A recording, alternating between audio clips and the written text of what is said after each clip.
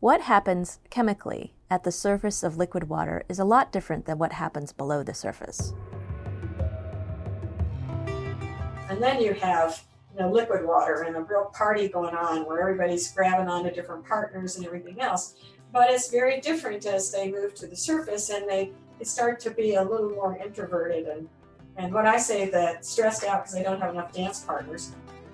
On this episode of the American Scientist Podcast, The Chemistry at the Surface of Water. It's part of our 2019 special issue on the future of water. I'm Fenella Saunders.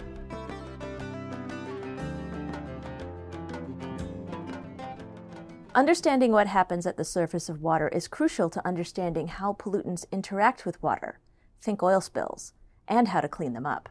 Chemistry at the water surface is also key to understanding a number of biological processes. The whole body is, water, aqueous next to a cell membrane. Right. And right. So how ions transport across those membranes is related to some of the work that we've done also.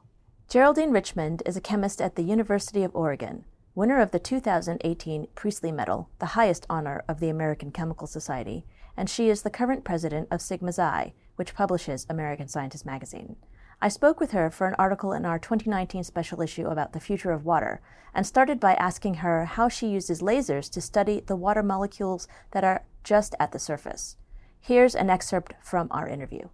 Yeah, so the really tricky part about studying any surface, and particularly a water surface, is you really only want those top molecules at the very top. You don't want 100 molecules down. You really want the top 1, 2, or 3 layers. And so that's what gets tricky to come up with experiments that allow you to do that. And so the method that we use is what's called a nonlinear optical method. And in this case, what we do is we put 2 laser beams on the surface to interrogate the molecules that are just on top. And those laser beams, very short pulse, very high intensity, but not so high that they boil the water away. We do try to avoid that, or heat up the water. But the point is to be able to induce these molecules of the top layer to, we call polarize, to slosh their electrons around and give us some information about how they're behaving. And so we need those 2 laser beams to do that. And so the light that comes off of the surface is, we of course get these 2 beams coming off that are a particular color, but we also get a little tiny bit of a beam that comes off that actually has all the information in it. And the information that it carries, the information can only come, that signal can only come from the very, very top layer. It can only happen from where we call something above looks different than something below. So it can't happen in the bulk of water, it can only happen at the surface. So that special light that comes off gives us information about how that water at the surface bonds to each other, how the molecule moves around and vibrates. And when it vibrates and grabs onto somebody else, what does that grabbing or bonding look like? And then also, if you put something on the surface, then we can measure its properties too. And we call that vibrational spectroscopy because it's giving us information about how molecules vibrate and kind of the signature modes of those molecules. So it not only detects what's there, but it tells us how they're bonded. Now, the technique itself doesn't do everything. The laser technique itself doesn't do everything. And so that is how we complement the experiments with theoretical computational methods in order to get even more information about the interface. So it's really powerful to have the 2 combined.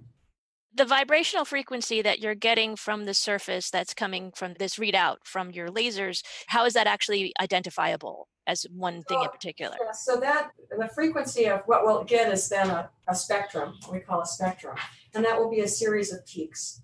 And those peaks, the frequency of any of those peaks or the energy of any of those peaks are characteristic of a kind of a bond.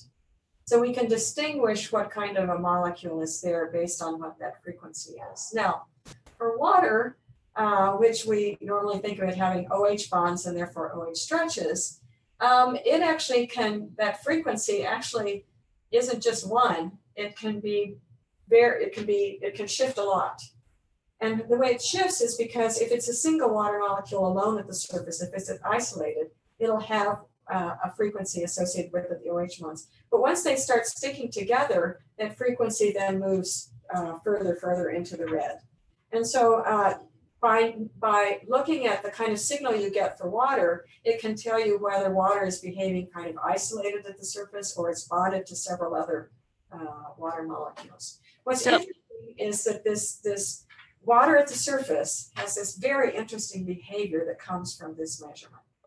And that is that if you've got these water molecules, some of them have their OH bond sticking out of the water and the other into the water. And that gives a particularly interesting kind of a spectrum or a signal. So when you say they're moving into the red, you mean the wavelength is getting longer. Or longer, okay. Yeah, so it's basically, if we were going into the blue, it'd be getting shorter. If right. Red, it's just stronger bonding. Gotcha. Okay. And so is there a particular reason why some of those OH bonds stick up or stick down, or is that random? That's a good question. In fact, I just gave a seminar on this like 10 minutes ago, and that was one of the questions too. It's not really understood. I mean, it's kind of a combination. Even when you do simulations, you see it.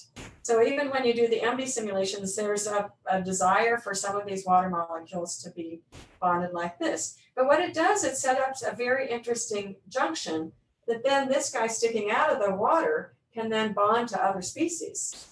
And so but also think about this, the fact that the surface tension is high, therefore it's almost like a saran wrap, at the very top layer, but it evaporates, right? So you have to have some freedom there for water molecules to leave, as well as to have stronger bonding too. And so you can, what we've learned from these experiments is you've got these guys that straddle the interface.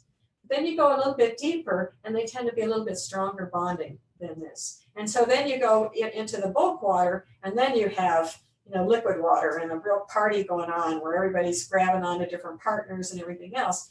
But it's very different as they move to the surface and they start to be a little more introverted and what I say that stressed out because they don't have enough dance partners. The air doesn't want to dance with them. And so this is kind of this transition from this bulk party behavior to where you have this more isolated behavior.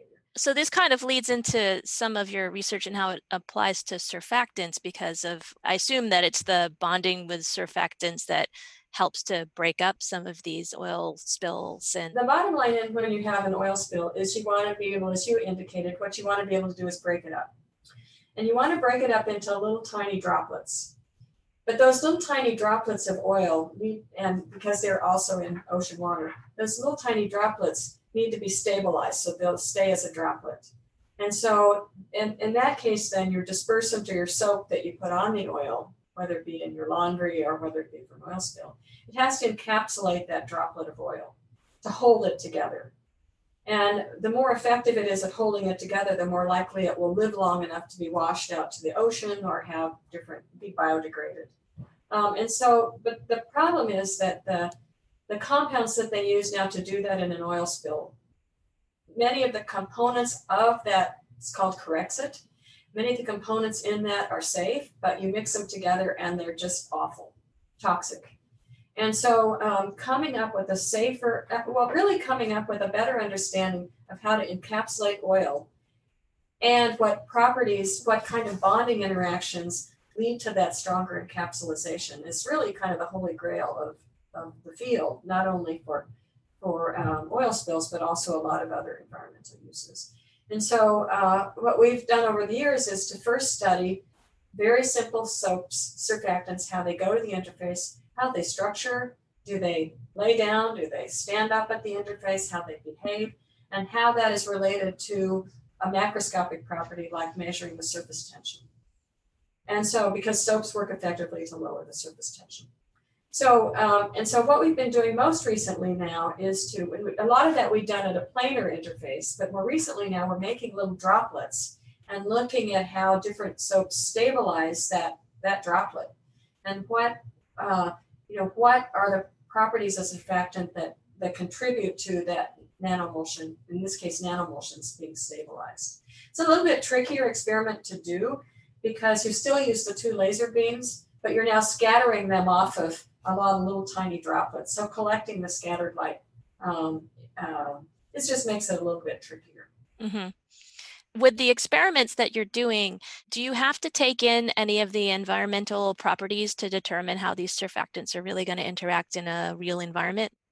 So we still stay at a very fundamental level, but we have just started experiments where we're changing the temperature, because this is a huge issue where there's an oil spill, whether it be in Prince William Sound or whether it be in the Gulf. These oils behave very, very differently, and the dispersion relates very differently. So temperature, studying them under very high salt, under salt conditions too, but that's about as far as we get with regards to staying still at the fundamental level. Recognizing that this kind of information, and I've been told by people who are working in the oil spill area, that this kind of fundamental information just doesn't exist. So you can't predict.